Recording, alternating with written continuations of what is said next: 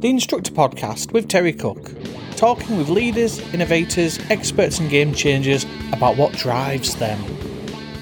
First question I want to ask you is, and this is definitely a loaded question, but what's wrong with a theory test?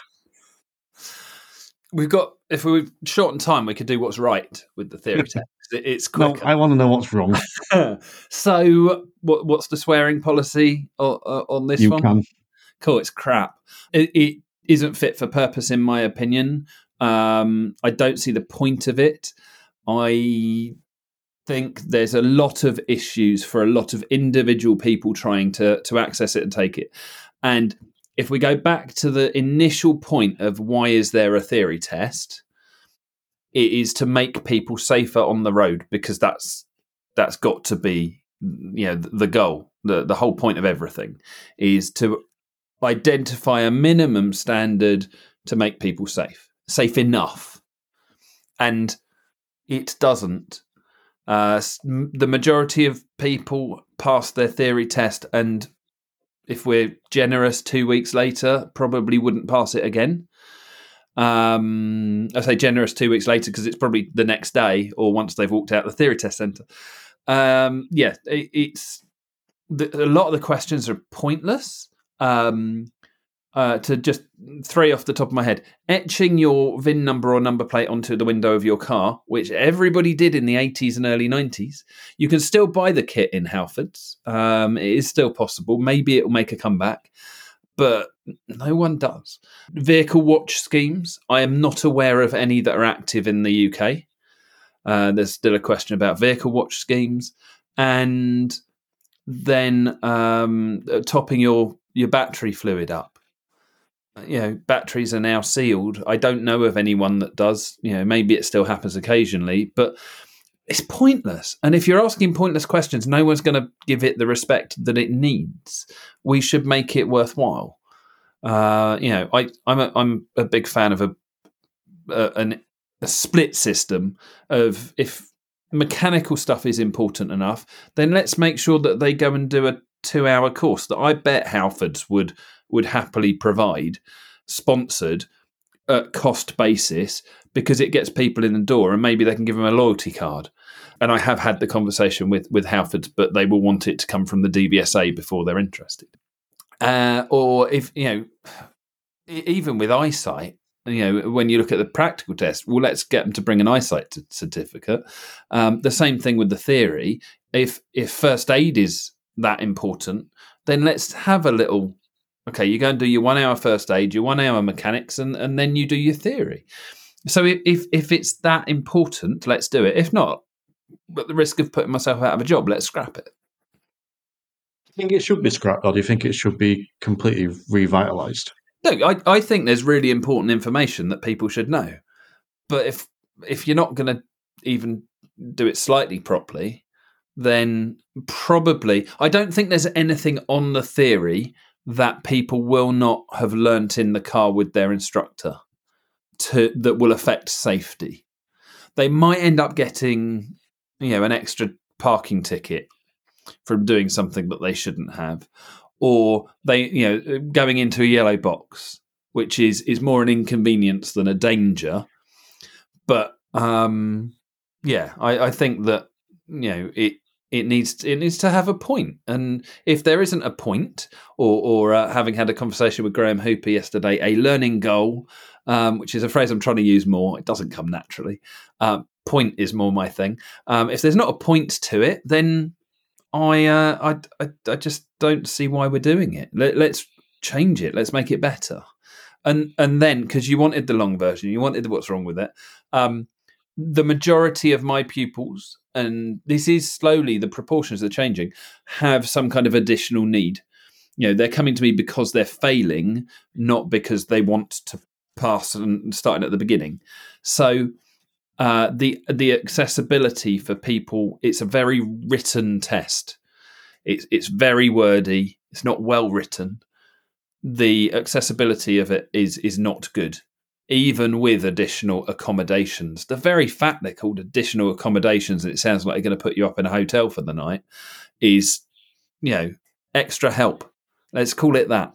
extra support if you don't want to make it help. But yeah, let's make it accessible, and improve the way that we can do that. Just to clarify, when you talk about your pupils, you're not referring to your learners, are you? You're talking about the people that come to you for the theory test. There's a mixed bag question. They are my learners from the point of view I don't have a car. This is partly a sore point because I'm still a driving instructor without a car. Theory is still a driving instructor's domain, although not regulated by the DVSA. So if they don't like it and take my badge, I get to still work. So you don't have to be a driving instructor to teach theory. I think you should have to be. I think that would be brilliant. And if we made it that it was just driving instructors, maybe we would then take it more seriously. But so from my perspective, they are my learners because I see it as one whole thing. But no, it is the people that I am doing theory training, theory support, theory advice with, because I work on a number of different levels.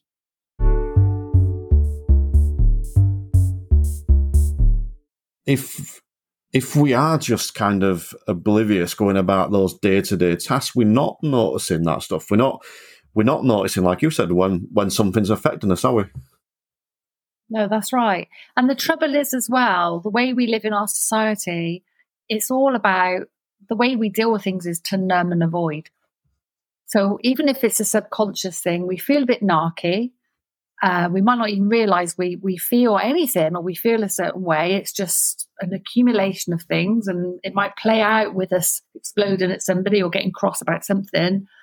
But it just comes down to us I've just lost my thread there. My thread there. You're going to edit this, aren't you? No, that's staying in. Oh no, I just lost my thread. So you were just saying, just remind me what you just said. I can't remember. I'll tell you what, let's go with this. Because like we said at the beginning, mindfulness isn't specifically meditation. It's about being present, as you just were, clearly. It's about being present in the moment. So when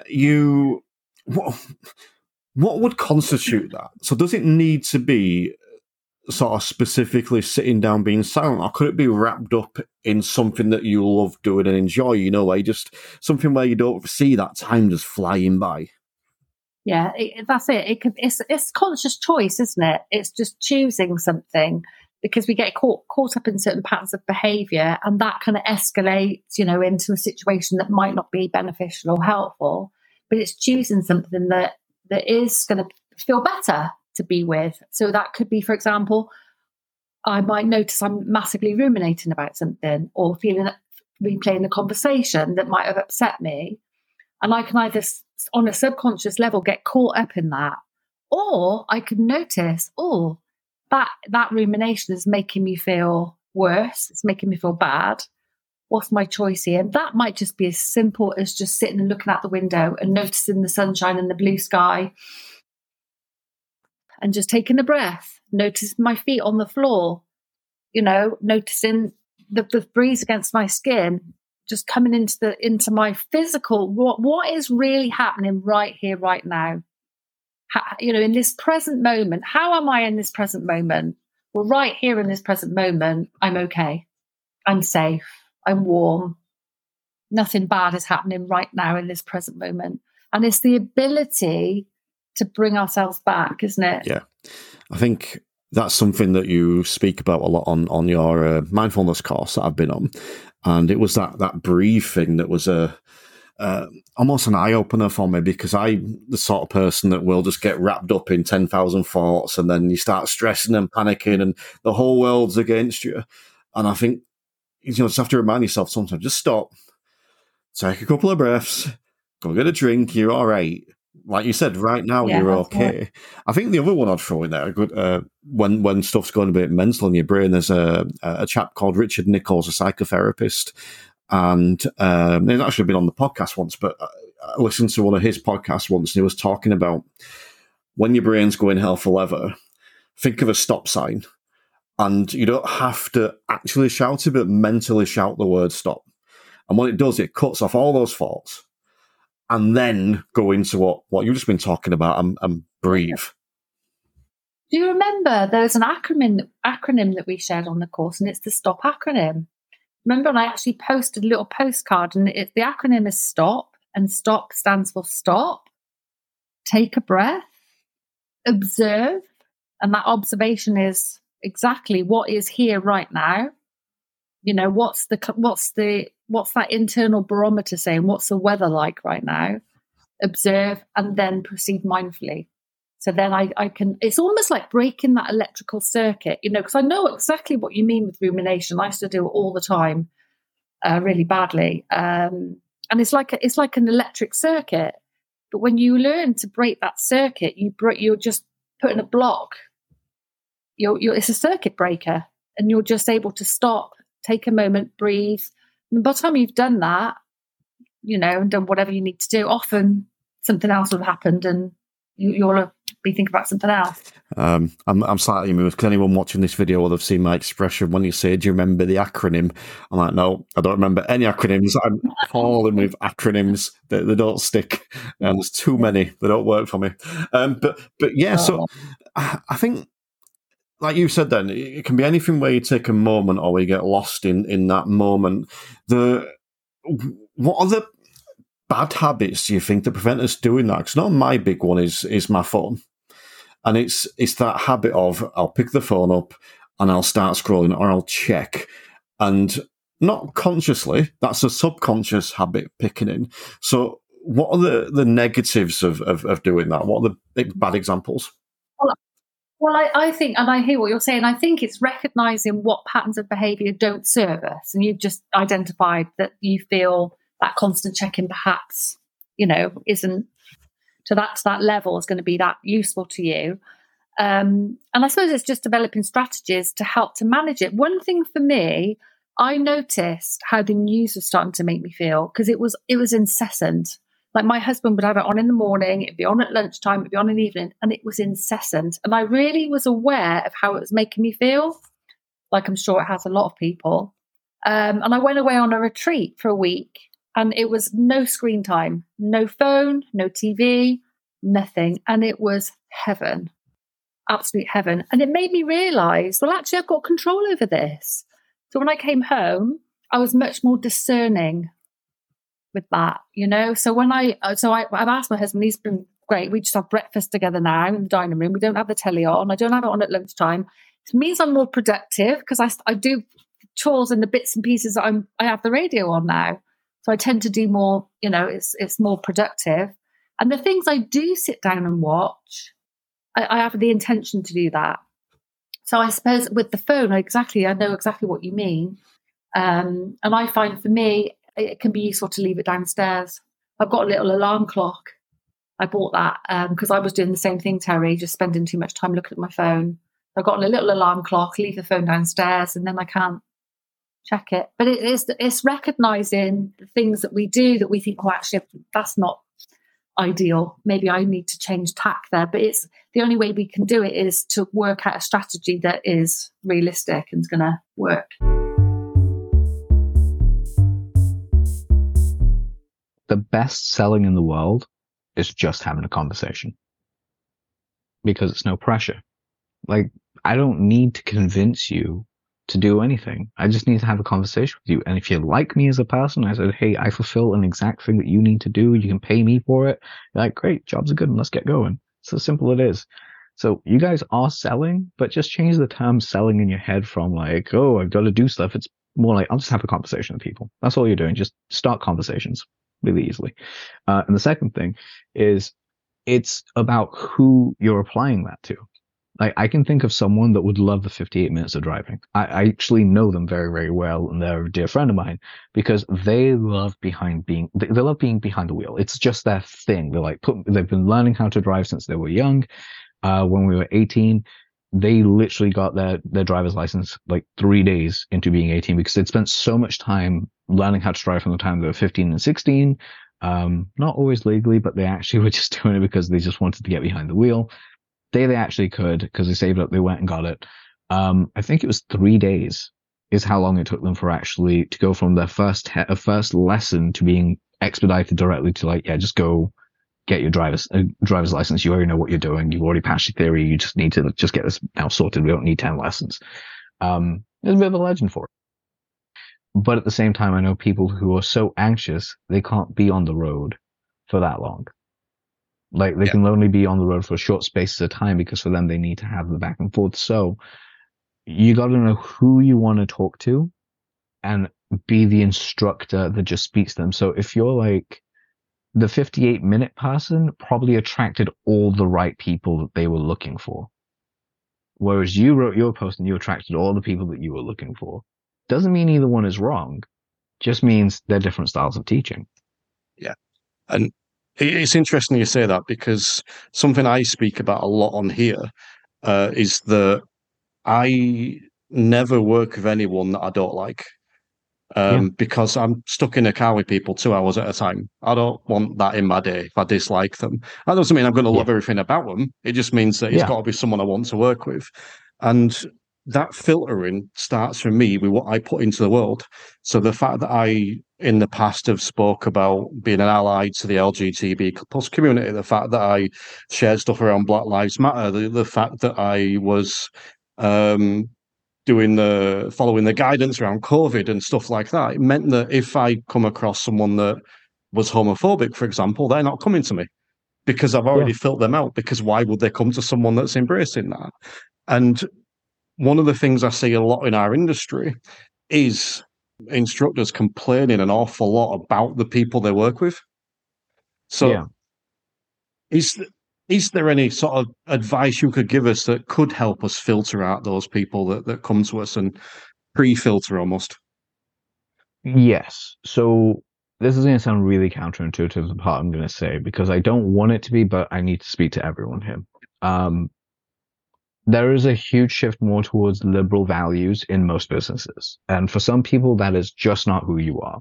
Not that you have anything wrong with anyone or whatever it is. You're just kind of like, this is not the type of person I just naturally gel with. We have different opposing views, and you're human. You're allowed to have your own views. That's all I'm saying.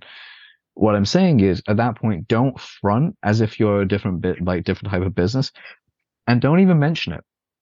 Don't even go into like, I don't work with trans people. I don't work with blah, blah, whatever it is. No one cares. You know, it's not a huge thing. If you don't do it, just say, like, if someone comes to you for driving help, try and find something you get along with them. But if you don't, just walk away from it and be like, actually, you know what? I have the right person for you. It's not me. I'll send you along to the right person.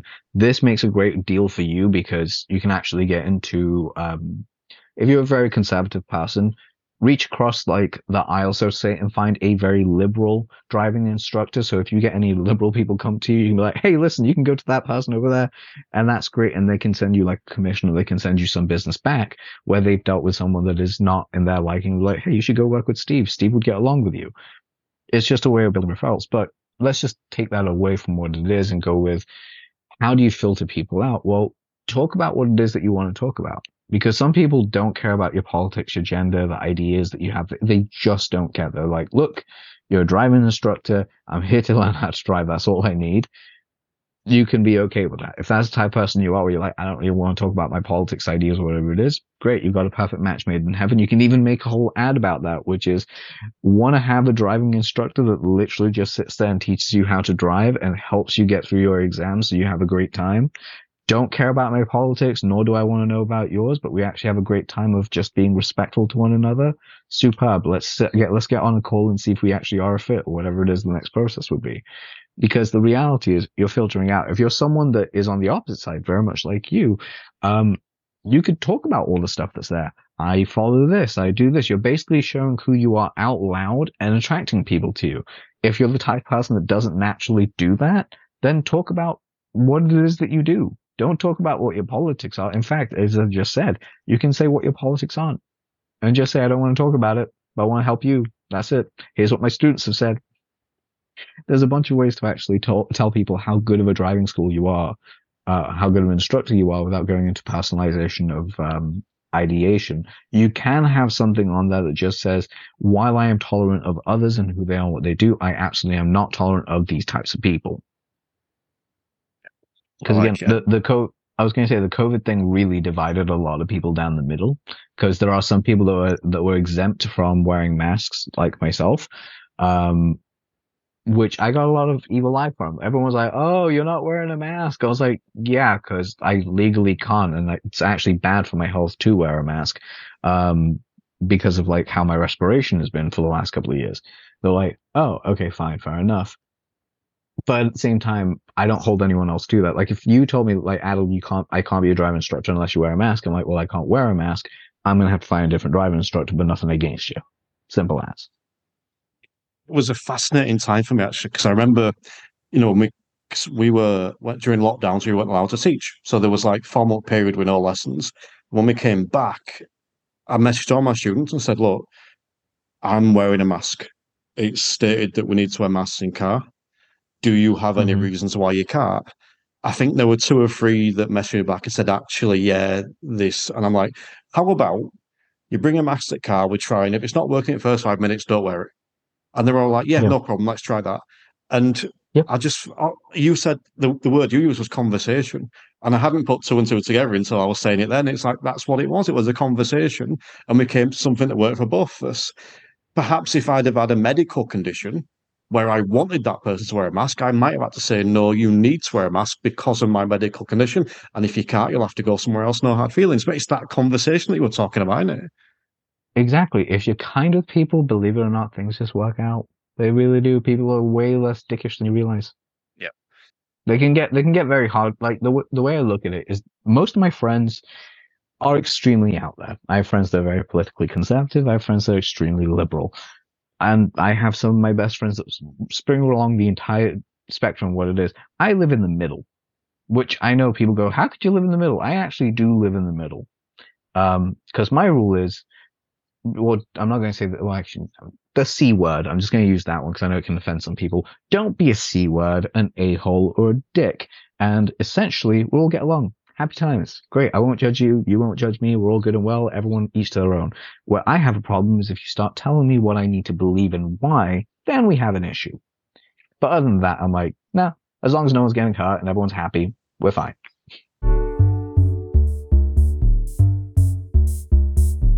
Generally, and especially with like Focus Corp and motorsport, 100% it doesn't matter who you are. They're welcoming regardless. They've got other women racing in the championship as well. In the general automotive industry, however, that's where I've experienced some challenges with it. I mean, generally, I just let comments go over my head. I don't really care. And there's not much people can say that I haven't heard. I've worked with cars since I left school. So there's not much new that someone can say to try and annoy me. But, it does wear you down a little bit sometimes. When it's constant and it's the same old jokes, you just think, get a new line. At least try something unique, mate. If you're going to try and insult me, come on, just choose something there that you've actually thought of yourself. But generally, motorsport-wise, it doesn't really matter. We all put our helmets on. It doesn't matter at the end of the day. We all look the same, don't we? It's all just about going out and having some fun. Yes, but I want to touch on that a little bit because we spoke about the social media stuff before and about some of the negative stuff, specifically with driving instructors. And I don't think I'm misremembering this, but I'm pretty sure you posted the other day showing some bloke, bitching about you being a female driver or whatever. And it's like, how do you deal with that? And what advice would you give to other people? Because, and I suppose specifically women in this instance, but like you said, it's tiresome. How do you keep going when that's something you're facing? It is tiresome. It's really tiresome. I posted the other day because I got a little bit frustrated with it all, but it was International Women's Day, as you might well be aware. And I just thought it was appropriate. The article came out the day before on purpose so that people could read it. And they were just trying to give a little push to women doing something a little bit different. So I felt the article was really well timed. And yeah, there was a few comments. It's always interesting, though. The comments were made under the article itself on the website rather than on Facebook. So the people had usernames rather than their name or their profile, which is, you make your own mind up whether that's relevant to the comments they made. But yeah, there was a couple of comments and some of them are meant in jest. I know they're not from a bad place, but they are exhausting. And you just think, well, all you're doing is feeding this narrative that women are terrible drivers and blah, blah, blah. And to me, it's damaging. I know it might just seem like an innocent joke to most. And yeah, I mean, I'm the first person that can laugh at myself. I'm always taking the mick out of myself, and I like to think I'm not really big-headed or anything. But there's only so much you can listen to these same old, I'm going to quote, jokes and accept that they're funny. You know, it's not a woke offense, like offended thing. I just think when you've got young girls who are potentially looking at a career in the automotive industry or racing or anything of that sort, they're reading that. And that narrative is fed in from them being a kid that women can't drive, women aren't good enough to do that job, it's a man's job. And it's just not true. I think we just need to stop that. Let it just be. Let people do what they want to do without having to take the mick out of it. I hope that makes sense. The way I think of it. You know, there was it wasn't mentioned in the article actually because it was all about the racing. It wasn't mentioned that I was a driving instructor, but yeah, one of the comments was, "Yeah, but can she parallel park though?" And so my response was, "Well, I hope so because I'm a driving instructor." And he disappeared after that. He didn't come back. One of them was something about women not being successful in motorsport. Let's see if she's successful, like really kind of snarky about it. And I thought, well, it's just a really odd way of thinking of it to assume that somebody who I've said in the article, I'm starting out, this is my first time really racing, to think that I have to enter at the top of my game, right on the podium straight away, otherwise you're no good, is a really bizarre thing because I've not seen any gentlemen questioned about why aren't you straight to the top of the podium then? You can't be very good then, can you? But it's just this weird, like, you've got to start somewhere. You've got to learn. And do you know what? It doesn't matter if I was at the back for every race I ever do for the rest of my life. If I'm enjoying it, someone's got to be at the back. It doesn't matter, I don't think. But yeah, you get these really bizarre comments. Sometimes you just got to, or I do, I just ignore them. It's hard. You've got to be a bit thick-skinned with some of them. But yeah, you've got to be either ignore them or kill them with kindness, I think. Because if you reply just as arsey as they've been, they love it. It's like catching a fish, isn't it? They just reel you in and all they want is a bit of online banter and they think that they've got you, so you just ignore them or be super nice. I actually offered somebody to come and have a go at my job once because he'd made a comment online about, he didn't think I'd see it, but he made this comment and he said something about being in the kitchen. And I thought, oh, here we go. So I left it at first, but he just kept picking. He just kept putting little comments under the video. And at the time I was working with the British Drift Championship doing presenting work. So we were like live presenting to like 1 million people. I was 100% out of my comfort zone, but I was loving it. I was learning loads. You know, I was improving at the job and not the best presenter in the world by far, but just enjoying myself. Anyway, he made this comment. And so I said, well, if you'd like, at the next meeting, you be my guest, I'll pay for your ticket. You can come in and you can come up to the commentary tower and you can come and see what we do. And you can then tell me if you think it's really easy and that I should be in the kitchen. And that was one of the best ones because he crawled back in his hole and he just kind of shrunk and he was like, oh, I'm really sorry. I didn't think you'd see my comment. The online world is such a strange place. It really is. You've just got to be thick-skinned. Doing this podcast, the only people that ever cancel me are driving instructors. It's never like the external guests. It's driving instructors that cancel me. Yeah, absolutely. But there you go. But yeah, so we're talking a little bit about CPD there, and there is a big gap in the market in terms of CPD at the moment, and both of us provide, I suppose, very different forms of training when it comes to that. But I'm going to come to you first, personally, because I like because I think the industry, in my opinion, at the minute there's a lot of fractured stuff in the industry. It's quite fractured in places. There's a lot of negativity. There's a lot of negativity towards the DVSA. There's a lot of negativity towards training providers. I think there's a hell of a lot of good in the industry as well. There's some awesome people. You know, I'm talking to one of them right now. I won't say which one. But Well, if you if you took a step back, give me your thoughts on the industry as you sort of look at it as a whole. Oh, It's a so the big industry, question, but here's a big question. If you were my pupil, I'd ask you if you could be a bit more specific. So should I ask you if you can be a bit more specific, or should I try and answer that huge question? I want the general thoughts. What stands out for you? I think that's what I'm after. What stands out for you when you look at our industry now? Is it overtly positive? Are you seeing more negativity than usual? Kind of what's your overall feeling of it? So my overall feeling at the minute is, unfortunately, largely one of negativity. I think there are some that are taking. I mean, Mick wrote his article in Kitmag this month was all about seizing the moment, and there's opportunities out there at all levels, from being a newly qualified driving instructor. You maybe don't need a franchise now. You maybe have that opportunity to, you'll never get a better opportunity to just start your own company straight off the bat. So there's an opportunity, seize it, be positive with it. Test waiting times, yes, there's an issue with test waiting times, but I suppose it depends how you look at it, and can you use it to your advantage and, seize the moment, be positive. We're seeing opportunities at the minute for us to develop, and there's plans that we've got in place that actually predate, but are needing to be completed. But we're getting asked questions about things that we're already developing, which tells us, the opportunities are there.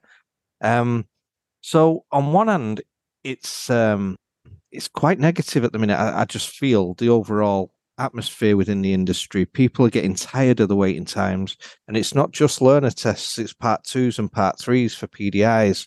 That's all starting to weigh down on people. I think, and it might be, I don't know what you're going to ask us about later, but there might be more opportunities to talk about this later. But certainly, within my area, there's negativity from ADI examiners, and that's weighing down on people. And I'm hearing lots and lots of stories and people that are sad or fearful because of experiences that they're having on part 3s and standards checks, and that's increasing negativity and worry and fear.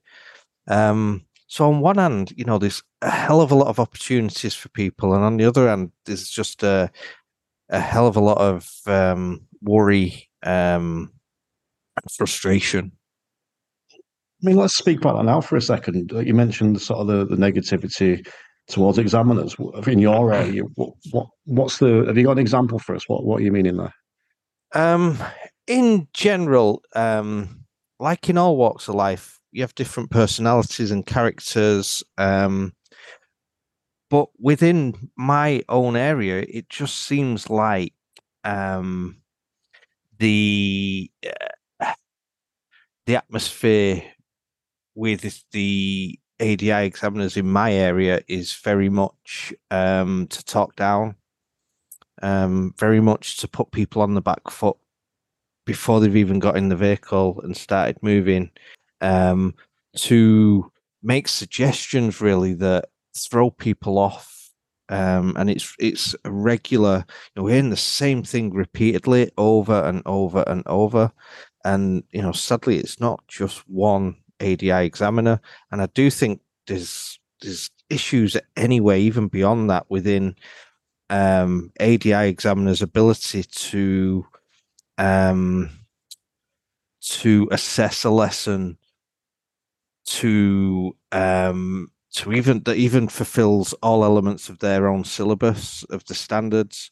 Certainly, because it is within their syllabus. Unit 1 of their syllabus is all about level 4 of the GDE matrix. It just seems that they're not capable of, or in many cases, because I can't do a sweeping generalization across the board, but in many cases, they're not capable of assessing what's required to affect level 4 of the GDE matrix, the third column. I mean, if you didn't laugh, you'd cry. But how do you go from all of that research that dates back to the early 90s? The GDE predates when it was created to 1980. updated in 1996, formulated in 1999.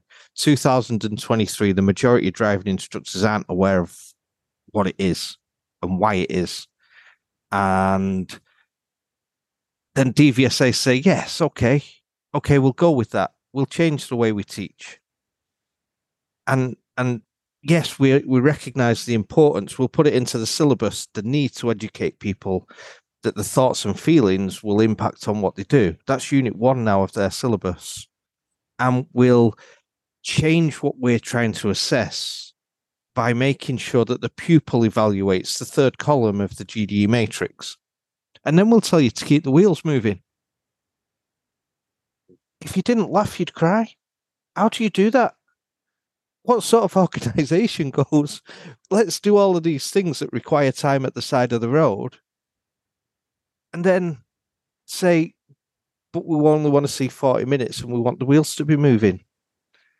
That 20 minutes of the wheels being static that they've took away from people, that should be given back to us with the proviso that what we want you to do with that is address human factors that cause collisions, to use it to create evaluation in your pupils so that they're breaking things down for themselves. Don't do it on the move, because actually what we know is that people, when they're focusing in one area, they can't focus very well in another. So don't create more risk on the road by trying to get them to do it on the move. Pull it up whenever you feel like it's necessary. Get them to evaluate it, break it down, and address human factors, because that takes time. That's some knowledge right there. I'm always impressed when we get stuff like that. And I'm just going to come back over to you in a second, mate, but just before we do, what is there anything we as instructors can do to influence the examiners in the situation you're talking about there? Or is it just a case of us being as awesome as we can as instructors and then going and delivering this 40-minute session for examiners? I think that at some point there needs to be a meeting of minds. You know, if I was to name names, it would be people that you know very well, you know, and coming together with DVSA and putting things out on the table and saying, well, these are the reasons why things need to change. And if things don't change, you know, we're featuring Road Peace charity in KitMag, and we have done for the last couple of months. And they're looking at Vision Zero. That's never going to happen.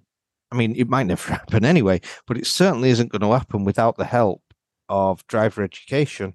And in order to fulfill that and achieve that, driver education is going to have to address the 4th level of the GDE and work downwards, context of journeys. Those are the things that lead to collisions. It's not a lack of knowledge or skill. It's the journey that people are on, who's in the vehicle with them, what's going on, who they are, you know, what sort of personality do they have?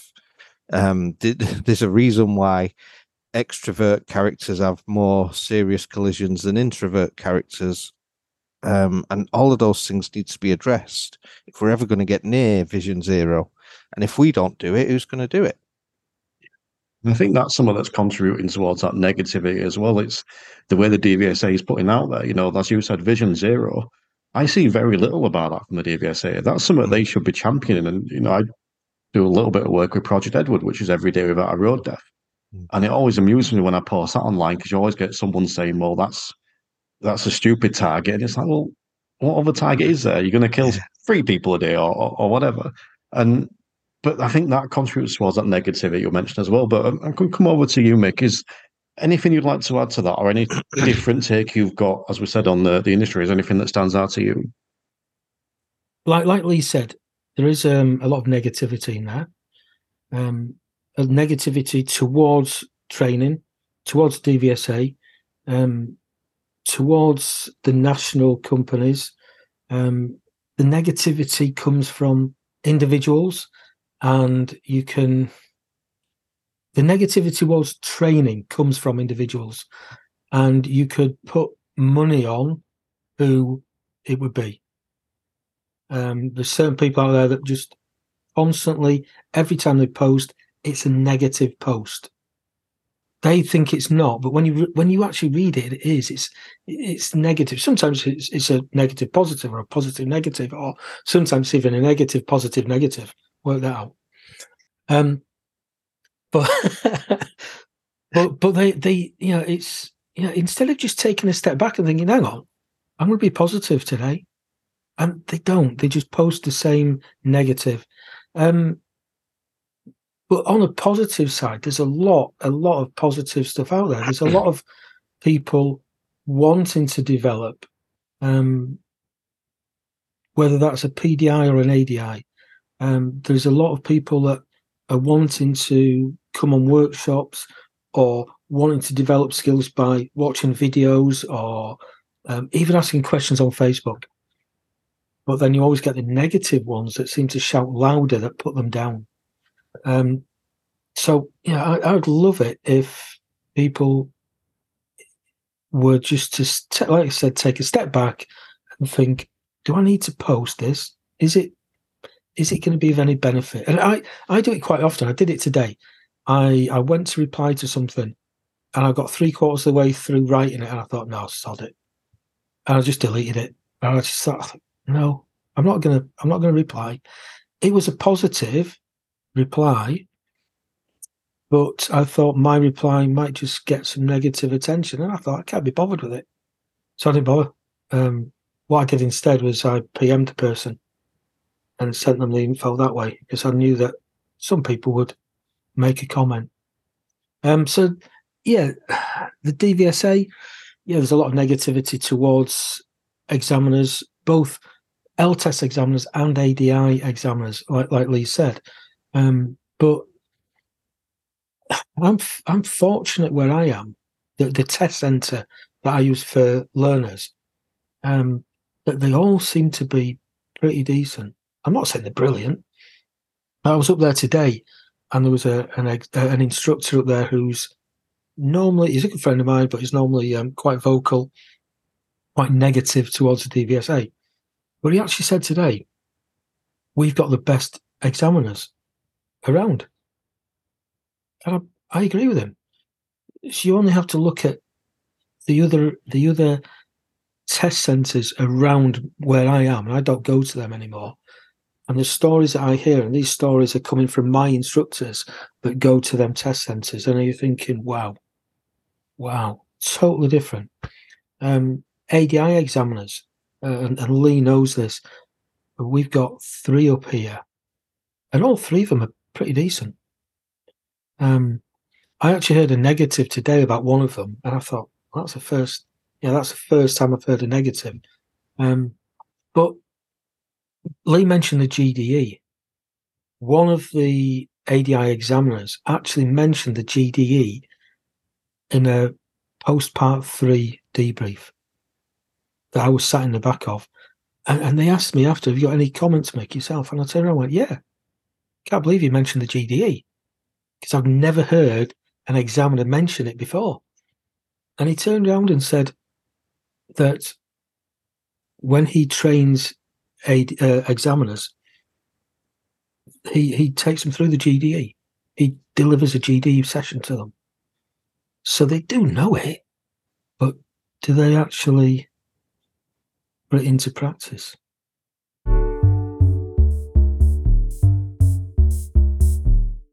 If you wake up in the morning with an alarm and you always feel like shit, right? So if you're like, oh my God, I can barely drag my head off the pillow, it might not necessarily be because you didn't sleep well. It might be that you're waking up at the wrong time. So those sleep cycles that we go through, as I mentioned, they're between 90 and 110 minutes. They vary from person to person, but not in person. So if yours is 98 minutes, it's always 98 minutes, for example. So what you can do is decide what time you want to wake up and then count backwards in 90-minute cycles. So if you want to wake up at 6 a.m., like I'm not going to do backwards time maths right live on a podcast, right? So we'll have to work it out. But, backwards in 90-minute cycles, and that will give you the bedtime that you need. I would probably tack 20 minutes to half an hour onto it, just to have time to sort of get into bed and settle down. But what should happen is then you are waking up at the end of a sleep cycle, which is where you're sort of naturally coming out of REM sleep and you're going back into that lighter sleep. If you're waking up in the middle of a sleep cycle, you could be in deep sleep, and that just is horrible to wake up in. I mean, I genuinely didn't think that my sleep could get much better until I made that change. And now I wake up in a much better mood because of that. Whereas previously it was always, I'd wake up grumpy, and I'd say I wasn't a morning person. It wasn't that at all. It was just I was grumpy because I'd probably woken up in the middle of a certain cycle. But I mean, ideally everyone would wake up without an alarm. And I know that obviously being self-employed, I'm in an incredibly privileged position to never wake up with an alarm. And that's the ideal. And I would say if you are able to find out, when your best time for waking up, if you could if you could go to bed and not wake up with an alarm for sort of 3 or 4 days in a row, you would find out what kind of time your body likes to wake up. It's interesting you say that about being self-employed as well, because I would say 99% of driving instructors are. So we're in charge of our diary. Now, there's obviously mitigating factors to that. You've got other work-life commitments that you might have to take into account, and certain students or whatever. But I think where we can do that. I'm in a privileged position now where my alarm is set for 8 a.m. and I usually wake up between 6:30 and 7. So like you, I'm not waking up. That alarm is a backup in case I don't wake up. And I think that as instructors, that's something we can be doing more, taking a step back and reflecting. We might not be able to get quite the diary we want, but we can certainly improve it. Is that something you'd recommend that instructors take a look at? Absolutely. And I actually, I do something similar. Maybe something that your listeners can do, which is I change my routine depending on whether it's summer or winter. So obviously the clocks have just gone forward, and normally I would do client calls between 12 and 4 on my client days in the winter, because I don't like, I am very sensitive to the environmental cues. So as soon as it gets dark, I'm like, I need to go to bed, which is a problem in December, right? It's 4:30. But I don't really like to be working when it's dark, because it really affects, how I'm helping, the delivery of my service. So what I'll do is I'll do 12 till 4 in the winter. Then in the summer, I'll move my client calls to between 3:30 and 7 p.m. because it's still light. I get to go out midday and have a walk and, enjoy the sunshine a bit more. I have bigger time blocks of my work. And I can still be outside and see the sunrise and the sunset, which is, that's another tip I'll give you in a minute for improving your sleep. But I would suggest that if you are in charge of your own diary, you definitely should be, where possible. And I know it's not always possible, because I guess you have students want to practice driving at nighttime and stuff like that. So it's not always possible. But for sure, if you can arrange your diary so that you can maximize your sleep, it's certainly a good idea. Yeah. I'm looking forward to getting some sleep tips from you in a second. But before we do, I want to just speak to you a little bit about the REM deep sleep and light sleep. They're the kind of 3 cores, aren't they? So for anyone that doesn't know, what is REM, deep sleep, and light sleep? So deep sleep, I'll start with that one, because that's when you go to sleep, you go into light sleep. And light sleep is a little bit like deceiving, the name of it, because it sort of suggests that you aren't really asleep and it's not good sleep. But light sleep can be really restorative, and it's an important part of our sleep cycle. But that's the kind of the first bit of sleep you'll fall into. Then you'll, not long after you've fallen asleep, you'll fall into deep sleep, or what we call slow wave sleep. So that is when your heart rate slows right down, and your, hopefully your heart rate drops before you're below your resting heart rate, and you'll be in quite, obviously a deep sleep. It'll be quite difficult to wake you up, but you are getting, that's the most restorative bit of sleep. And that's normally responsible mostly for physical repair and recovery. And it is when human growth hormone is also released during that period of sleep. So for anyone who's hitting the gym and trying to sort of grow some muscles and stuff, that's a really important part of sleep. But repair, recovery, all of that kind of stuff happens in deep sleep. And then next you'll move into REM sleep. So that's rapid eye movement sleep. And that is when you tend to dream. And that's because that's when your brain is doing a lot of the processing of the information and the emotions that have happened during that day. So as I mentioned before, if you've been doing a lot of learning, your brain will decide where all of those things, how they're processed and where they need to go. But yeah, the dreams are generally something actually really interesting that happens is sleep is really important for helping you separate emotions from memories. So there was this really cool study. Sorry, I keep going about really cool studies. They might not be really cool for other people. This really cool study where they got a group of people and they got them to sing karaoke. And obviously, you know, they were really bad at karaoke, but they got them to sing karaoke, and then they sleep deprived one group of them, and then they let the others have a really good night's sleep. And then the next night, the next day, they brought them both back, both groups, and they played them the original song and what their version sounded like. So obviously, they would probably experience embarrassment and stuff like that. So the people who'd been sleep deprived, their amygdala, which is kind of your fight or flight, you know, that embarrassing, like heart racing thing, that lit up. But for the people who'd had a really good night's sleep, it didn't light up as much. So it actually, sleep made them more resilient to those emotions. Because if you imagine if that never happened, and every time you remembered, oh my God, remember when I sang that karaoke song? If you experience the same intensity and level of emotion and embarrassment, it'd be really fucking intense, wouldn't it? To be like, go through your life remembering stuff. So that's another reason why sleep is important, actually, that REM period of sleep, for helping you separate the emotion from the memory and sort of making it bearable to live through it again. So that's what REM sleep is for. And then you go back into light sleep before you wake up.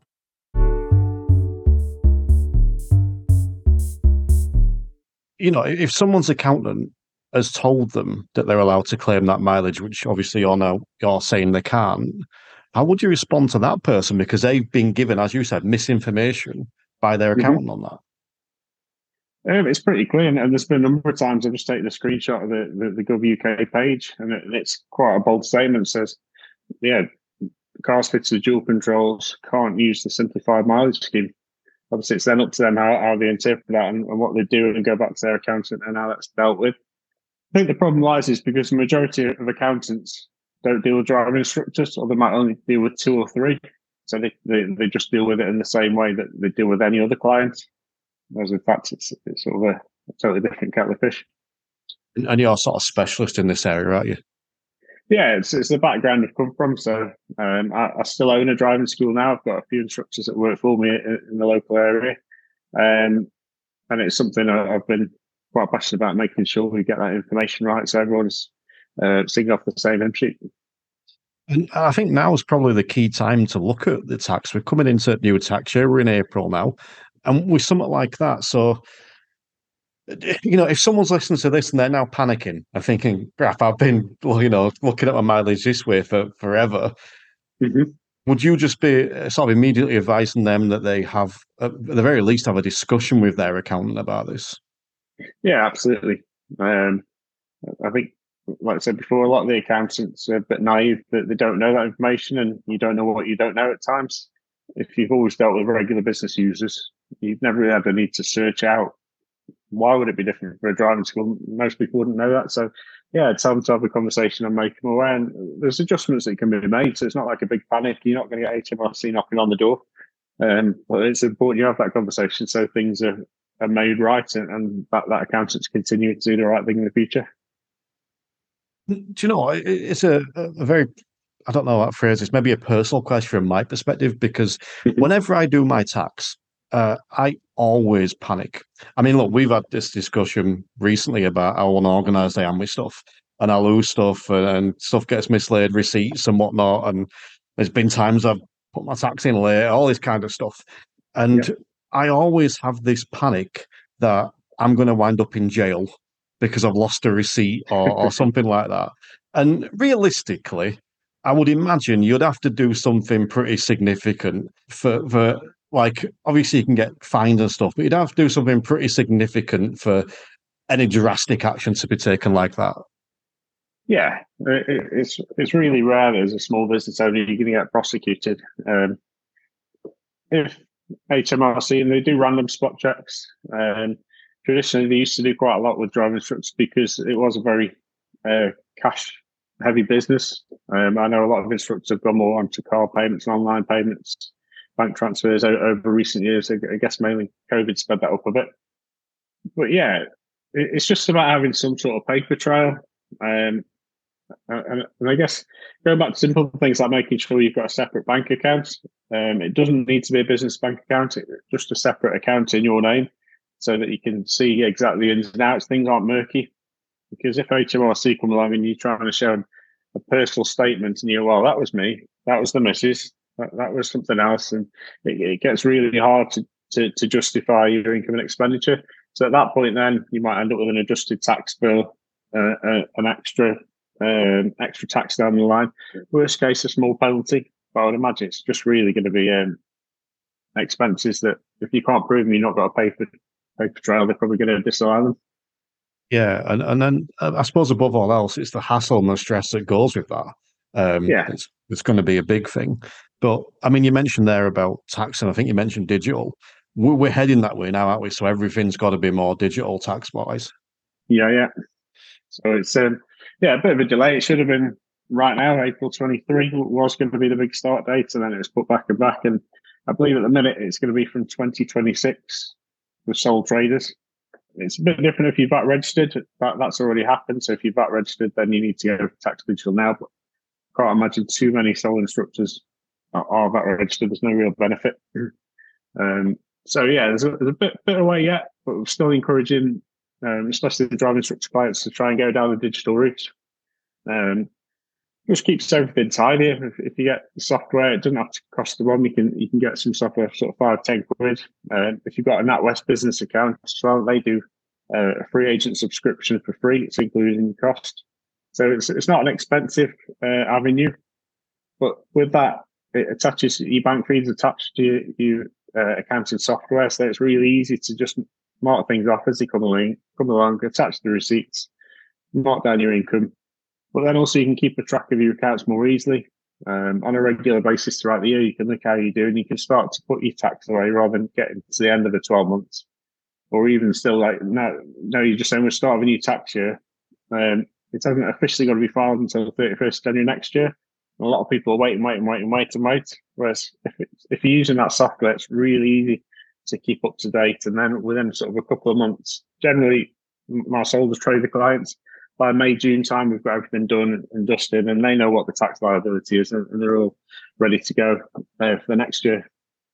Yeah, I feel personally attacked there, Dave. I feel personally attacked. I've been there, I've done it when I first started as an instructor, because it is one of those jobs you put off. You go out and you do your lessons in a day. And I've been there back in the early days before I had kids. I was doing maybe 8-10 lessons a day. Which a lot of people have forgot about, but I think we've all been done there and done it at some point. And the last thing you want to do is come back and sort your receipts out or get your bank statements out at the end of the month and reconcile them. So I've been there and done it and left it till January and then go, look at where I'm going to get that money from the tax bill from. So we just want to try and help people to avoid that.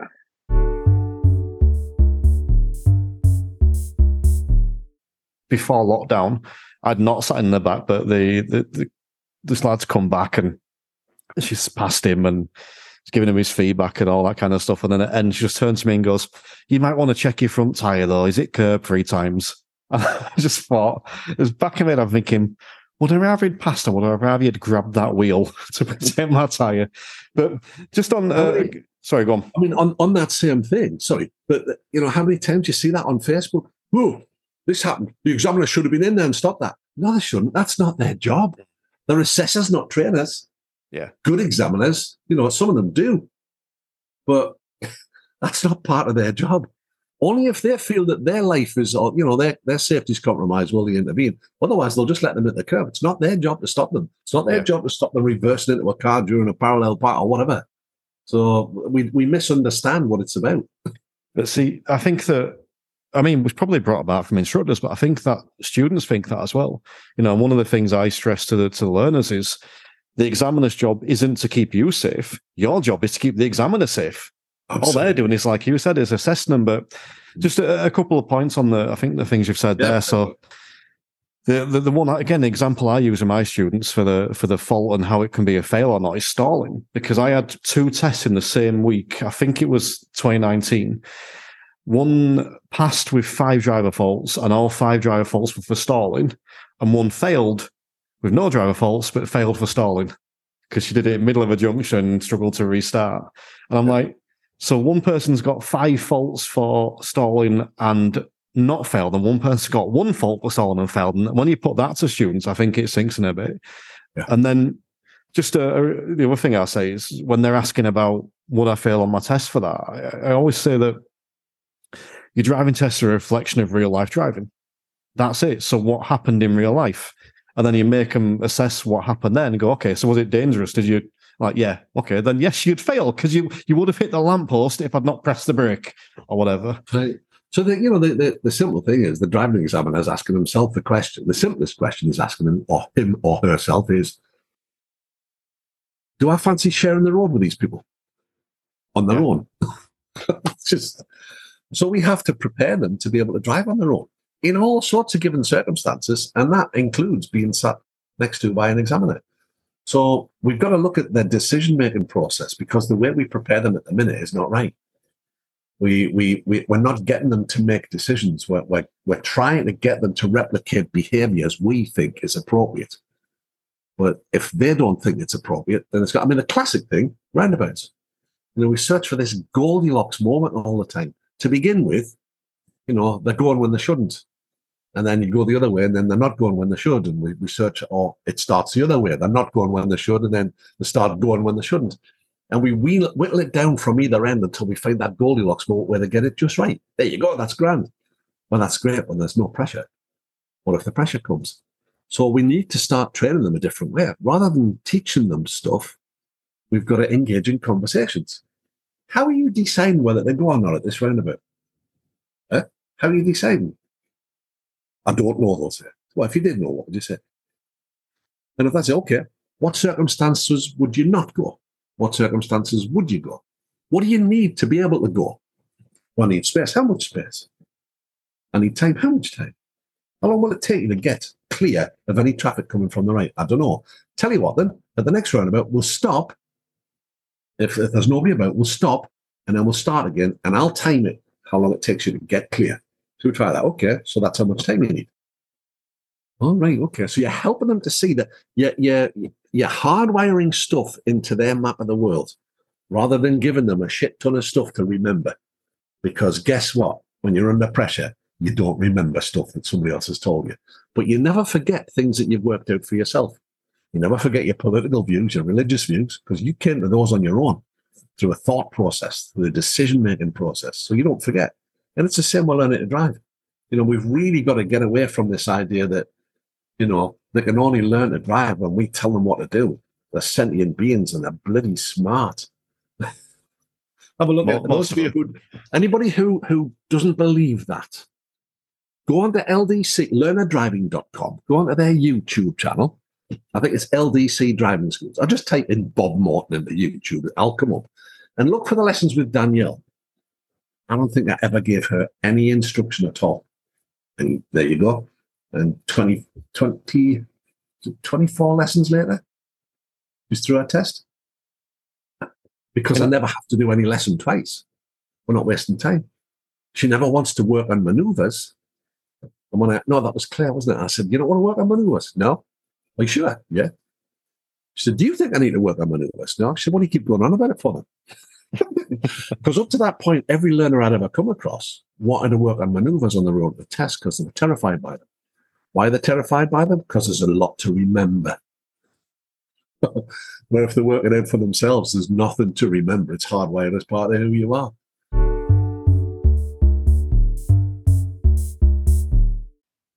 I love a conference. And the reason why I've always loved this kind of thing is because, and especially in an industry where you often work on your own day in, day out, even if you work for a bigger company, you don't have colleagues as such. And what I love about my experience, especially of the intelligent instructor, is that is that everybody is in the same position, whether they're 5 years deep, 1 year deep, still training, or 20 years deep. Everyone who goes to that conference, because there are lots of people that don't, I think that's a great shame, but everyone who goes to that conference, they're all in the same kind of mindset, and quite often they know one another. So you meet someone who you met last time or that you've spoken to on Instagram, and they introduce you to another person. And, you know, Roland, who I went with, he's never been before, and I've only been as an exhibitor. I've never been as a PDI. So there were already people that I was aware of and that I knew and that I'd spoken to previously. And I haven't been for about 18 months, maybe longer. I went in 2021, and I was a bit daunted because it's not really, in my opinion, very well marketed. I don't know if I can say that, but I'm going to anyway. I don't think that the benefits of going to this kind of thing are very well marketed. And so I knew that I was going to see lots of people that I'd known from kind of my previous experience. And the second I walked in, I walked around the corner and I ran into someone that I knew from before. And they were so happy to see me, and we chatted for ages, and they introduced me to another person who we chatted to for ages. And so in that sense, it's not just the networking, because obviously, you know, I do social media. So I'm always kind of thinking about what collab can we do in this sense, and what will that mean to our viewer, et cetera, et cetera. But in terms of a PDI who's done it before and royally fucked it up, coming back in and everyone being like, no, it's so good that you're doing it again. If you need anything, contact me. If there's any way I can help you, contact me. If you want to come see me and I'll give you a run through. In that sense, you can't put money on how beneficial that is. In terms of the conference itself, looking at it from kind of an external person, as in I've done things like this before, I think there's so many things they could be doing, not just in terms of marketing, but like, I'm just on a run now, by the way. I'm just going to talk.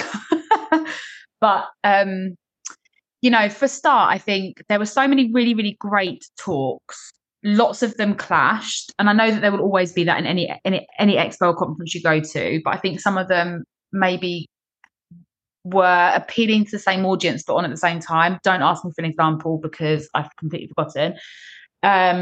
And I think they had talks from the beginning of the day to the end of the day. Now, at Kempton, obviously, it's quite a lot smaller than Coventry, so there weren't loads and loads of stands, but there's lots of people. And I think what a shame that there isn't a dedicated time to actually network.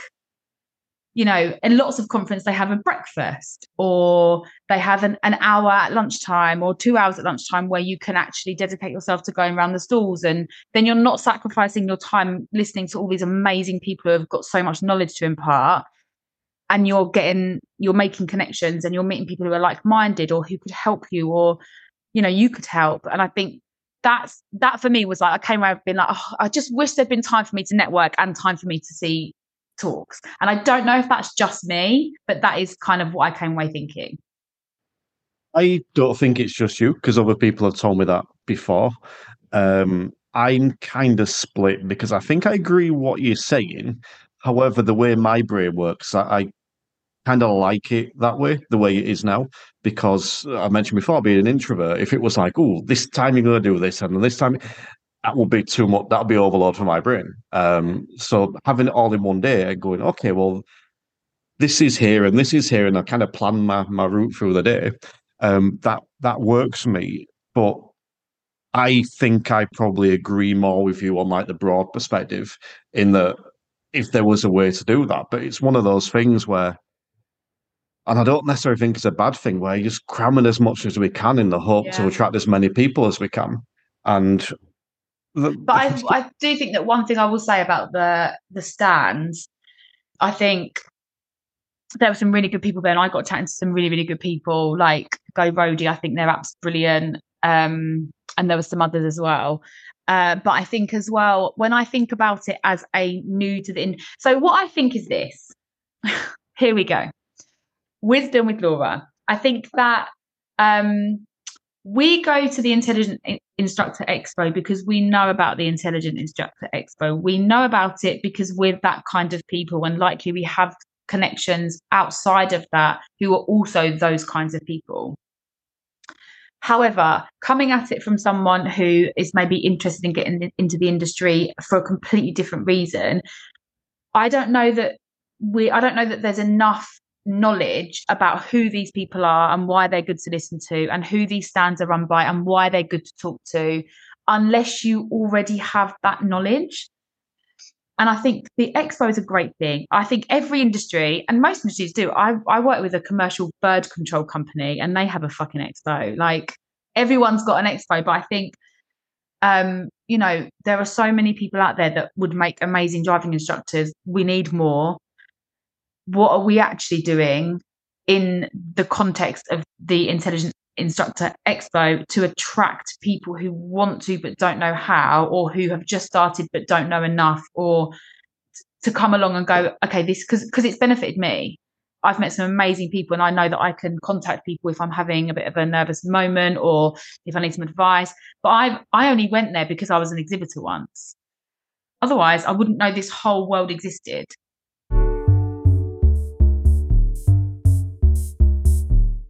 Another question that I do get asked quite a bit is why I started the podcast. Now, I have spoke about this before, but again, this is way back in the early episodes. So I will mention again now, the premise for this podcast was always to speak to businesses and people and products that I believed in, that I endorsed, that I wanted to promote, that I wanted to showcase, and then showcase them.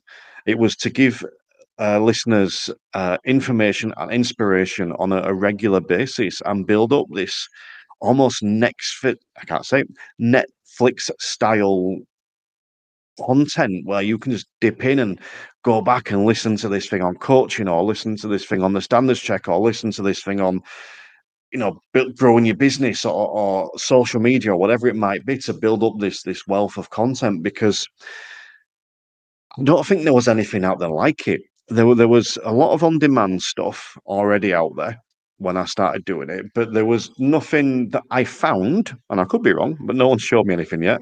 There was nothing I found that was updated this regularly with this variety and with this quantity. And that was something that I've gone for from day one: quantity, quality, and variety. And I believe I'm producing that. As we say, there's over 100 hours of audio free available to you to listen to for free. So that's where it comes from, and that premise is still the same. I still want to showcase people, products, and businesses that I believe in. I still want to provide information and inspiration for people that listen. I hope that every single episode that someone listens to, they can take something from. I really do. I hope that from today you can take something, whether it's just learning something new or whether it's being inspired. Speaking of being inspired, that's another thing that I get asked about sometimes, which is people saying that how do I have the confidence to go out and do this thing, the podcast or whatever, when I talk about openly that I'm introverted and that I'm not an overly confident person. So how do I, manage to do this, if you like? I generally had a quite simple philosophy for a few years now, which is, be scared of the thing and then do it anyway. What's the worst that can happen? So, I go back to, this episode today.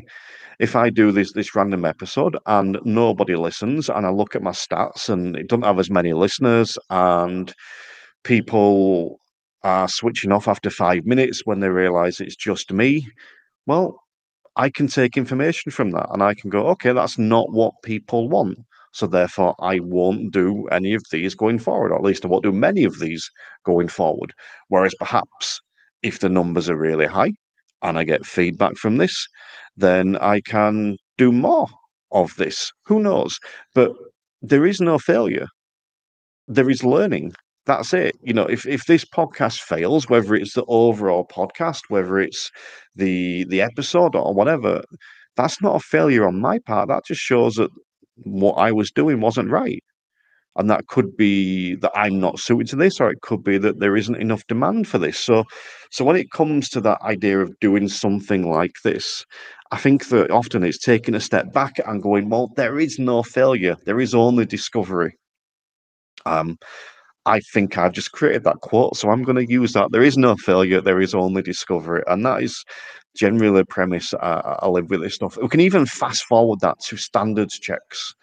There is no failure. There is only discovery. If you fail a standards check, yes, you have technically failed that standards check, but you have discovered what you need to do to pass next time, or what changes you need to make. So, yeah, that would be my answer around that one.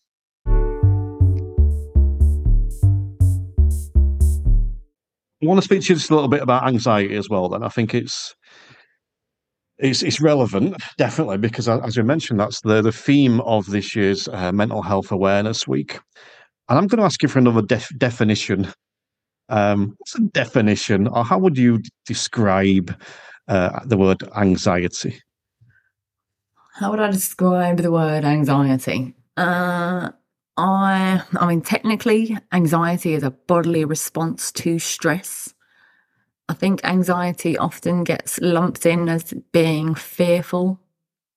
It is often, people think of that dictionary definition of being anxious, but it's not always presented in that way. It can be having too much energy. When you see people that are like pen clickers, people that click their pens, at their desks, the people that are fidgeting with their keys and they're tapping their feet. It can be people that become overly irritable about things that they would normally be able to let wash over them. You can see it in people that, I mentioned having too much energy. It can go the other way, not enough energy. People become incredibly lethargic. They feel like they're wading through mud. Or fast-paced breathing, racing, like heart racing, palpitations, clammy hands. You might see people that become even angry. Some people get angry with it. I think that's not something that people often associate with being fearful or anxious. But there are so many different variations of how it might manifest in someone. But yeah, it's generally triggered by some form of stressor. You just described 90% of students going for a driving test, which amused me greatly. So just to clarify then, because I think that's the first time I've heard it phrased that way, it would be like the physical manifestation of stress, essentially. Yeah, that is what I would say that is. And I think just before we move into looking at sort of the anxiety itself, do you think that this fascinates me? Do you think people use the term too easily? And obviously you can't speak for learners, but I'll use that example of a learner will sometimes just say they failed because they were nervous or because they got anxiety or whatever. And a lot of the time it's true. But do you think people sometimes use that as a bit of a crutch, a bit of this is an excuse for why I've done what I've done? I don't know if it's an excuse. I do think the term can be used too much, especially if people are referring to it as a diagnosed, I've got anxiety, rather than saying I'm a little bit anxious. Having anxiety is debilitating. It can be absolutely, completely debilitating. Or saying I'm a little bit nervous, or actually my nerves got the better of me, is a better approximation than saying actually I've got. Because for people that are genuinely struggling with full-blown anxiety, that can destroy their lives for a period of time. It really does turn things upside down, and it shouldn't be belittled or palmed off as being just a little bit worried, because it's not just being a little bit worried. It can be huge, and it can be it can be attached with other mental health conditions as well. But at that point, if it's nerves over a driving test, probably better to say, actually, I'm a little bit nervous, or I didn't sleep very well because I'm worried. Does it sometimes prevent like a mental block that stops people from doing something? It can add to confusion, and you can find yourself with the brain fog, real brain fog, not being able to think clearly, not being able to get through your own thoughts properly. Or even being able to prioritize at that point, because it's all quite overwhelming and things can then build up, and that can lead to panic attacks. So that potentially would get in the way of doing things. That was a personal question, that one, a personal curiosity question. Let's So, can you sort of say the physical, or some of the ways it can display itself physically? So, if we were just pulled up to the driving test centre and we're waiting for the examiner, or we're in the car waiting to get out, and that student is clearly displaying some either nervous symptoms or some symptoms of anxiety. You know, you can see they're getting overexcited, they're sweaty, they're gripping the wheel, you know, that kind of stuff. What could we do to accommodate that, do you think, or to help with that, maybe a better word? I think potentially talking it through before you get to that situation, teaching them maybe some breathing techniques that they can use before it gets to that point, so that if you're trying to teach someone something when they're already anxious and they're already in a bit of a state, they're not going to hear it properly. They're not going to be able to take that on board. It would be like trying to get a 2-year-old to dress themselves. Much like trying to get an octopus into a net bag. It doesn't happen. Just arms flailing everywhere and the mind's going round in circles. So I think teaching them to be able to ground themselves using all 5 senses so that they can use some slow breathing. So if they get themselves into that state, you know that you're going to get there in plenty of time. They've got time to calm themselves down. They're taking lots of nice, long, slow, deep breaths, getting that oxygen into the brain again, being able to calm that nervous system back down and focusing on where they are. Sometimes you'll see with anxiety, you get into a habit of having all or nothing thinking. You get faulty thinking patterns.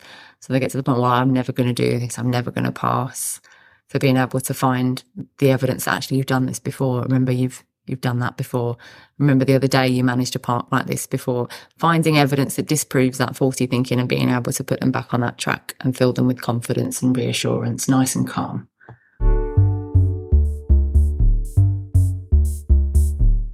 I mean, road safety is just not sexy, is it? If ever we don't go to a lot of parties and things, but if ever I'm there with my wife, she's sort of trying. People ask what I do, and I'm explaining we produce VR film, and I'm in the media and publishing. She says, "No, you're not. You're in road safety. Like it's the most withering put down since your mum said stop showing off in front of your friends. It's like not the kind of thing that traditionally, perhaps dynamic people or people." With big ideas want to be associated with. I don't know why that is. I think it's the inclusion of the word safety and the sort of relatively mundane nature of transport. Unless you're an enthusiast, and I've never been involved in an enthusiast segment. There's a lot of amazing enthusiast stuff that goes on in transport, but we've never really fallen into that. But I suppose the other thing is that there might be an element of complacency. I think we've got some of the safest roads in the world, and road safety is still a very big issue. It's a huge cost to the economy. It's a huge human cost and all the associated other costs. But it's the story is pretty good compared to other countries across the world, even very developed countries. So maybe there's a sort of an apathy towards the need for it that there isn't in other areas of health and well-being. Yeah. I think that runs across everything, doesn't it? Not just instructors, because I do other podcasts for like learners and stuff like that. And again, if the title says road safety, the numbers aren't as good as if the title says 3 ways to pass your driving test. And, yes, and yeah, really adverse to clickbait. I don't mind with spicing up titles. So I've already got my title for this episode, which is road safety isn't sexy. I'm not adverse to spicing up stuff, but I'm really adverse to clickbait. But I just want, do you think that potentially that could be something that attracts more people? Or do you think that if you use some sort of clickbait method to draw people in, they'd come, see what you're actually talking about, and then disappear anyway? Yeah, it's an interesting one when you talk about clickbait in education. I remember reading a white paper some time ago all about rewriting email subject lines for better open rates, and actually that was quite transformative for me. It was things like generating self-interest, making something time limited, intrigue, and actually, there's a lot to that. I think you're right. The way the media use clickbait and stuff is, it from a news telling point of view isn't, it isn't always that helpful. But from a road safety perspective, I think educators want to tell people what they want to tell them, rather than understanding what people want to be told and need to be told. We've got the Fatal 5, which is quite Fatal 4, Fatal 5, quite arbitrary. You go in, you talk to me about drugs and driving. I mean, I've always thought I would be super efficient on cocaine, I would get so much done, like, make more, film and products. But I'm never going to do cocaine. It's not raised that way. It's not something that I'm ever going to do. But people will talk to you about it. Like, I always wear a seatbelt. People will talk. But the things that perhaps I might be more likely to do, drive maybe a little bit fatigued and things. These are the things that perhaps resonate and are more receptive to. So I think we've got to understand, and this is really where driving instructors come in, because I think you have these pinch points. If you look at the Venn diagram of where people might be interested in road safety, it's when they're in a pinch point. So they're in a journey, like, the learning to drive process. And, there's a moment of high relevance. So, at that point, they're paying good money to learn how to be a good driver, or to pass the test or whatever. But they're receptive to information at that point. And then, a lot of the time we try and tell people things that they're perhaps not interested in at that moment, or can't do anything about at that moment. And if you can't do anything about it, then to some degree, we know the forgetting curve is quite steep for some of this stuff. So talking to people about it a long time before they can actually action it might be better to talk about something that they can put into action.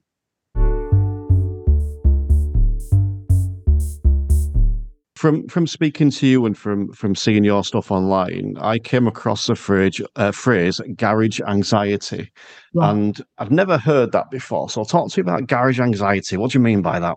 So garage anxiety is something that we see on a daily basis. It's not necessarily just new or young drivers. It's kind of drivers who have maybe been driving for the past 10 years. But I think since the pandemic, it's a lot more visual now. People obviously are a lot more aware of what the different mental illnesses are, because obviously during the pandemic, we all kind of became aware of different mental illnesses. So it's not necessarily a mental illness. It is more a fact of, if you have anxiety, it's more of an environment where it's going to be more heightened, if you know what I mean. So let's say you've just passed your driving test and you've been driving for 3 months. So you're kind of getting a bit confident and you get a flat tire.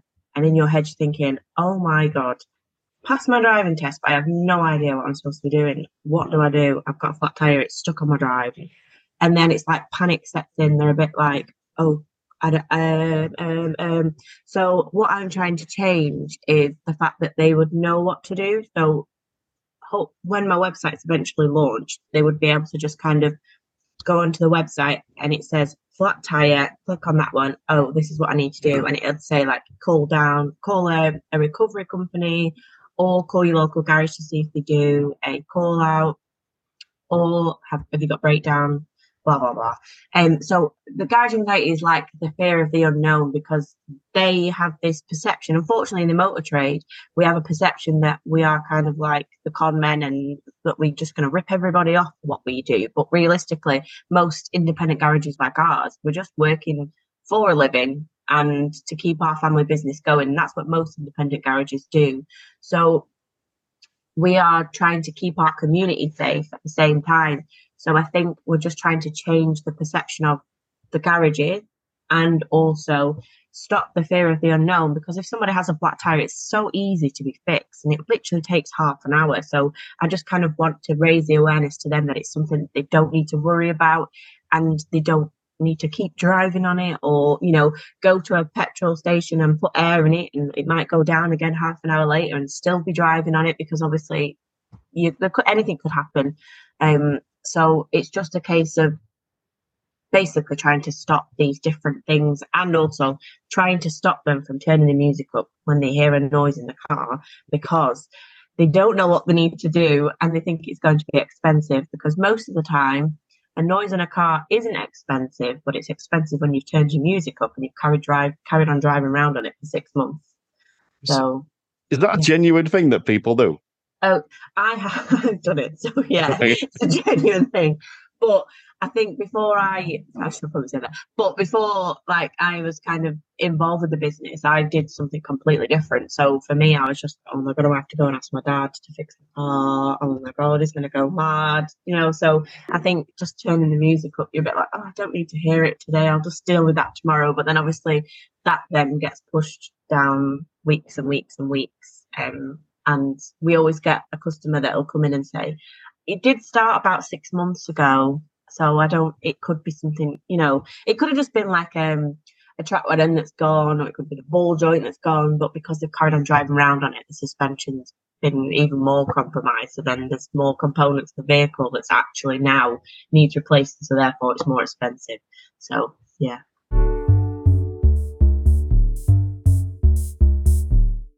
What I come across a lot is people that are scared. And I've been in this boat. So I'm going to ask you from that perspective. If someone, maybe they've got an idea of what they want to do, but they don't know where to start, they're too scared to start. How can I go on social media and say I've done a thing? What do you say to those people?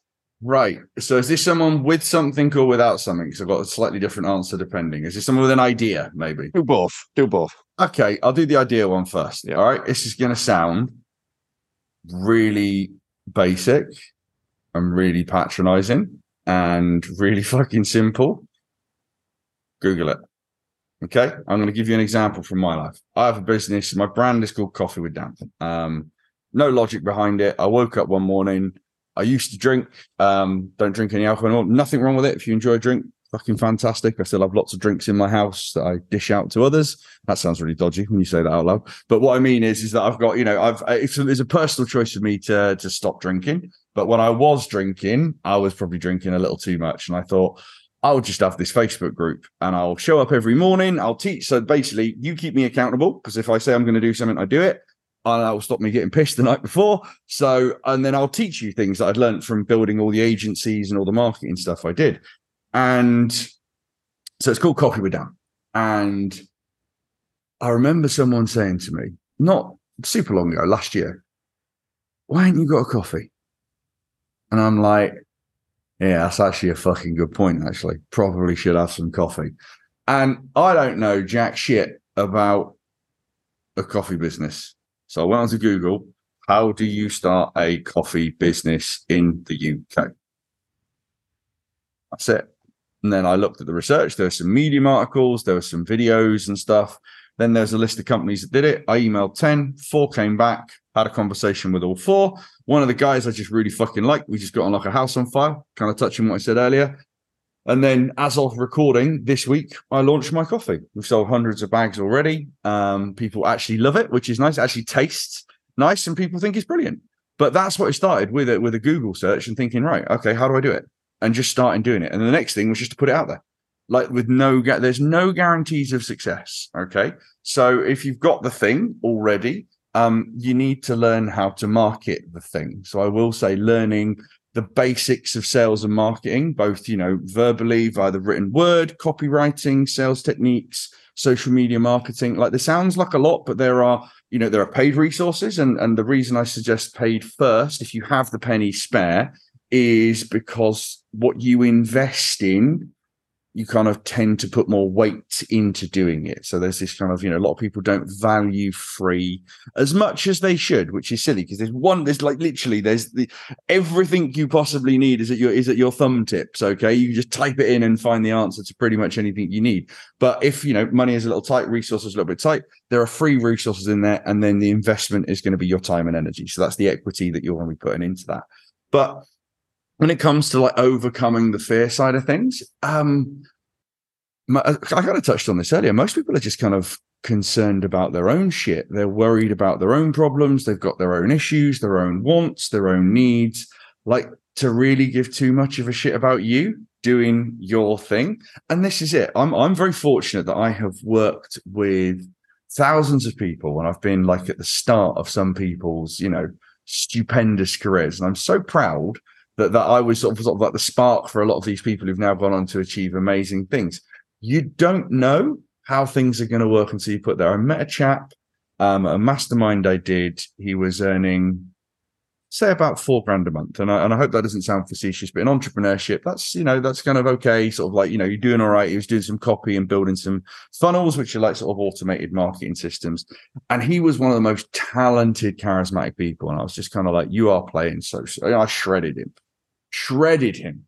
And then we're still friends. He came to see me in Brighton when I used to live there, and he was doing well. And he turned that business, so that conversation he decided to go and partner up with someone and launch a sort of coaching supplement kind of combination thing in the fitness space. And he did a hardcore version, and he had a relationship that was just kind of wasn't going anywhere. So he ended that. He cancelled his direct debits to everything. He literally turned his spare room into a gym, and he only left his house twice a day to go for a walk and get food. That's it. He did that for 9 months, and he made $1 million. I just saw an update from him the other week. Thought, oh, you look like you're somewhere nice. Yeah, he owns pretty much Germany's biggest independent payment processor now. He has no knowledge. In fact, he obviously decided, fuck it, I see an opportunity there. I'm going to go for it. So that fear, that worry is just holding you back from a future that could be absolutely fucking fantastic. Okay. But also, much like you said about the try things twice, I've done plenty of things. I thought, oh, that's what I want to do. I want to do that. I want to launch that. I want to try it. I did it. And I was like, this is a bit shit. I don't want to do this anymore. And obviously I didn't just cancel. So I sort of like wrap those things up and stuff. But it's a case of it's that whole regrets thing. Do you want to kind of, wrap up your life wishing you'd have tried things, wishing you'd have put something out there? Honestly, you're going to regret more of the things you don't do than the ones you do. And that's what I've learned from having, years of just going like, oh, fuck it, putting myself out there and seeing what happens. And I've made mistakes. I've screwed up. Things haven't gone to plan. I've lost money on stuff, but they are massively, outweighed by all the things that's gone right. And the book in itself, Terry, people kept asking me to do it, and I was like, can't be asked. No one's going to want to read a book from me. I don't know how to write a book. So I did the same thing, posted on Facebook, does anyone know how to write a book? Someone tagged someone in, that person then became a friend. He's now my publisher. He came up with the hook for the book, and I was like, right. And I just sat down, wrote it in 3.5 days after a day's planning. My goal was to sell 500 copies. I printed off 500. I put a big event on. We're 1 million plus now. Like, it's insane. So again, you don't know until you put things out there. But honestly, it's a cheesy cliched saying you've probably heard, but all the good stuff you want is on the other side of fear. It really is.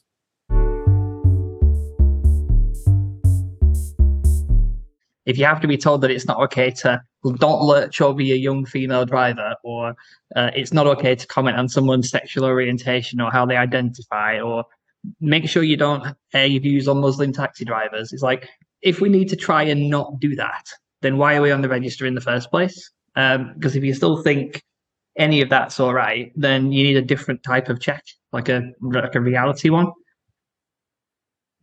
There's a different register for those people. Moving swiftly on, Chris. We recently did a podcast called The Green Room where we spoke about why does everything have to be standard check based. So on this episode with 6 traders talking about the standard check, how would you prepare for a standard check? It was the episode in which I solved the DVSA waiting list. I wouldn't prepare for it. What I would do is make sure that every single lesson matches it, because then I don't have to. Well, should the 3 strikes and you're out rule apply? Yes. So, I think it's sort of pointless without any consequences. Like, what's the point? You could just keep taking them and failing them. So you need that consequence. I talk to an awful lot of trainers who have not read the National Standard for Driving and Rider Training. Well, bloody shame on you. We know what it is. They published this information in 2013, and as an industry, we're wandering around with our thumb up our backside and our brain in neutral, unaware of what they're expecting from us. And then we point the finger at them and say, it's just unfair. Great point, Phil, about the part 3. There you go, 8 seconds left. Used to be a legend in the industry. Right, so... Can I have my 30 seconds back, please? No. I think I would change it to a standards check every 18 months in alphabetical order, so we all know where the 18 months is, so we can constantly do the training that's required and keep it up. I think the only thing I would change is that we have to evidence compulsory CPD every year when we do go. If I was in charge of the DVSA, can you imagine that? No. I think they'd see me as a bit of an outsider. So I'd have to go in first day and do something crazy like changing the trigger for serious faults to 0.555 just so they go, he's one of us. I might think about adding some stuff to it. Not sure about CPD in light of recent events, accredited courses. It's a tricky one, isn't it? It's a tricky one. Awesome. Potentially another one that's poking the bear there, which is good. I've been called woo-woo twice today. And then the fourth year, free choice CPD, absolutely no restrictions. You can do anything you like. You can go and learn to be a pole dancer, Bob, if you want to. You could do anything you wanted under CPD, as long as you can prove a connection that is going to benefit you as a driving instructor. So just doing a Google search on sturdy poles. Get off my 60 seconds. I will just chuck in here, actually, that I'm quite proud of myself with how we're doing this so far, because I must admit, there are some podcast hosts out there that couldn't interact with guests this way because they would have to get their own opinion across every 30 seconds. So this is fun. Let's move on to just keeping with the theme of poking the bear. I'm wearing shorts right now. You can't see. We're not marking you down for it, don't worry. It's too hot. I have a simple one to add, and it sort of ties into the stuff I was talking about before about dealing with customers and being professional. You know, number 18, I would add, has the ADI stroke PDI behaved like a dick on social media in the last month? If so, that should be a trigger. Be a safety critical one as well. Gone. We're not trying to reduce the amount of tests. Brilliant. Like to add to the bottom of the sheet, and a bit like Emma said before, is a way of recording the CPD so the examiner could see that as well and mark that down. So it's just another, not a tick box, but a way of demonstrating that you do CPD. I think, first of all, it starts now, like be training now. So never stop training, never stop getting better. That's how you prepare for a standards check. Don't wait for that letter. I just want to say that I've just noticed that Bob's clock stopped. And I've only just realised. He thought it'd get him an extra 60 seconds. That's what... Well, I'm awesome because my mum says I am. I'm awesome because Terry keeps having me back. So it's purely down to him. So I'm awesome because I'm an individual. I'm awesome because you keep telling me I'm awesome. Cool, right? I'm not that awesome. I'm very overrated. I'm going to buck the trend and say I don't think I am awesome. I'm chasing awesome. I tend to say chasing excellence, actually, but we'll go for awesome today. And I think that makes you awesome because you're chasing awesome. And so you're constantly trying to be better. I think the start of that hurt my head a little bit, but I'm going to take a moment to say to anyone listening, there's some fucking gold right there. Seriously, especially on last 3 questions about the actual practicality of the standards check. Seriously, just save this in your phone, get your standard check coming up. When you find out, well, do it anyway, obviously, as everyone said, prepare, blah, blah, blah, blah, blah. But when you've got your standard check coming up, go back and listen to this again. Doesn't just get my download numbers up, but it'll help you pass a standards check.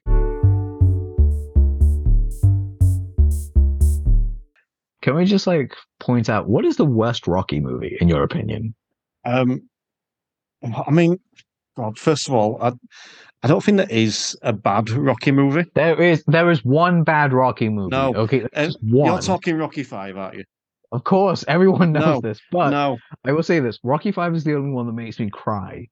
There's one scene in Rocky 5 that will always make me cry, but I'm not a fan of the rest of the movie. Look, clearly it's not as good as the rest. It's not as good. You've got Rocky 1 and Rocky 2, which you can't give them both sort of 10 out of 10 because Rocky is the best of the lot. So it'd be like 10 and 9. 3 and 4 are just classic cheese, 80s type of films. Rocky 5, if you maybe say 3 and 4 are an 8 out of 10, and I'd give Rocky 5 a 7. And then you've got Rocky Balboa, which was amazing. Yes, took me by surprise completely. I think I spent the first 20 minutes of that film thinking I was going to find it atrocious, and then just got completely absorbed into it. And by the end, I was bawling my eyes out. It's such a good movie. Okay, let's just put it this way. So my order is I actually have Rocky 3 and 4 above 1 and 2. Like, I love 1 and 2. I grew up on the Rocky movies. 1 and 2 were amazing, but 3 and 4, like especially like Rocky 4 with the Russian, easily my favorite. The montage for that was wonderful. Hearts on Fire, are you kidding me? I'm all about that. Then you got Rocky 3, the whole Clubber Lang Mr. T thing was wonderful. Rocky 2 actually trumps Rocky 1 for me, because Rocky 1 was really Rocky 1 is a masterpiece. Don't get me wrong, it is a masterpiece. It's very highly regarded in many other areas, but in my list, I put it below 2 for one simple reason. 2 kind of gave me the complete feeling of like, this is the redemption arc. You see him really go out there and push himself. It goes to another level. The first one is, this is my shot. I'm going to try and make the best of it, which is everyone loves the underdog story. Now, we will say all 4 of these really rank highly. Like, I'm talking 9 and 10 level, all of them. I don't have a rating system for which one goes in the 9s and 10s. They're just in that pantheon. 5 is like a 6 out of 10 for me. Like, it's a real plummet off the cliff. And then Rocky Balboa. Rocky Balboa is like that's a 9. That's an 8.5 or a 9 for me. Just so well done. To actually get Mason the Lion Dixon, aka Tavares. Is it Tavares? I can't. Antonio Tavares. To get him to actually do this, to be part of it, was wonderful. Like, sorry, not Tavares, Antonio Tarver, the boxer. To get him to be a part of it and actually punch Stallone, and he took the punch, is never a thing. So we're getting off the point here. The reason I bring this around, because I saw that post, was simply because you said something about almost getting back to 100%, getting back to full capability of who you are and what you're able to do. I've been trying, and it's a selfish reason I'm asking, I've been trying to figure out how to do that with myself, because I've been coming out my own thing, even though I am as good as I am, I'm not the best I could be. Like, I know what's above. How did you get back? Like, what were the steps that you took? I need to touch back on the Rocky ranking for a second. Please go for it. I would never argue with anyone over their Rocky rankings, because I love all the films. So whatever order you put them in, I'd be happy with. But I will just say that I think the reason I love Rocky 1 the most is because the exact opposite to you, I think. It's because, and I'm spoiling a film from the 70s when I say this, so if you haven't watched Rocky, take a pause. It's 50 years ago. They would. Yes. Yeah, I was going to say it was 50. And again, 50 years. Making me feel old. But yes, he didn't win. And that's why I love it. Because every film, they always finish with a thing winning. And he won what he needed to win without winning the match, the fight. And I absolutely adore that. And however, Rocky 2 does give us the immortal line, "You're Adrian." So yeah. And again, but the other thing as well, I was going to say, it's the exact same reason. It's why I love Rocky 1, because he doesn't win. But that's why I love Rocky 2 more, because he does finally. It's like you finally made it. You made it over the hill. And you see what happened. It's okay. We're not going to talk anymore about Rock, because we can be here for like hours talking about this. But go on. You can come back on season 6 and we'll finish off on Creed. The way that don't even get me started. Creed is amazing. No, Terry, Driving Instructor Podcast. The Instructor Podcast with Terry Cook, talking with leaders, innovators, experts, and game changers about what drives them.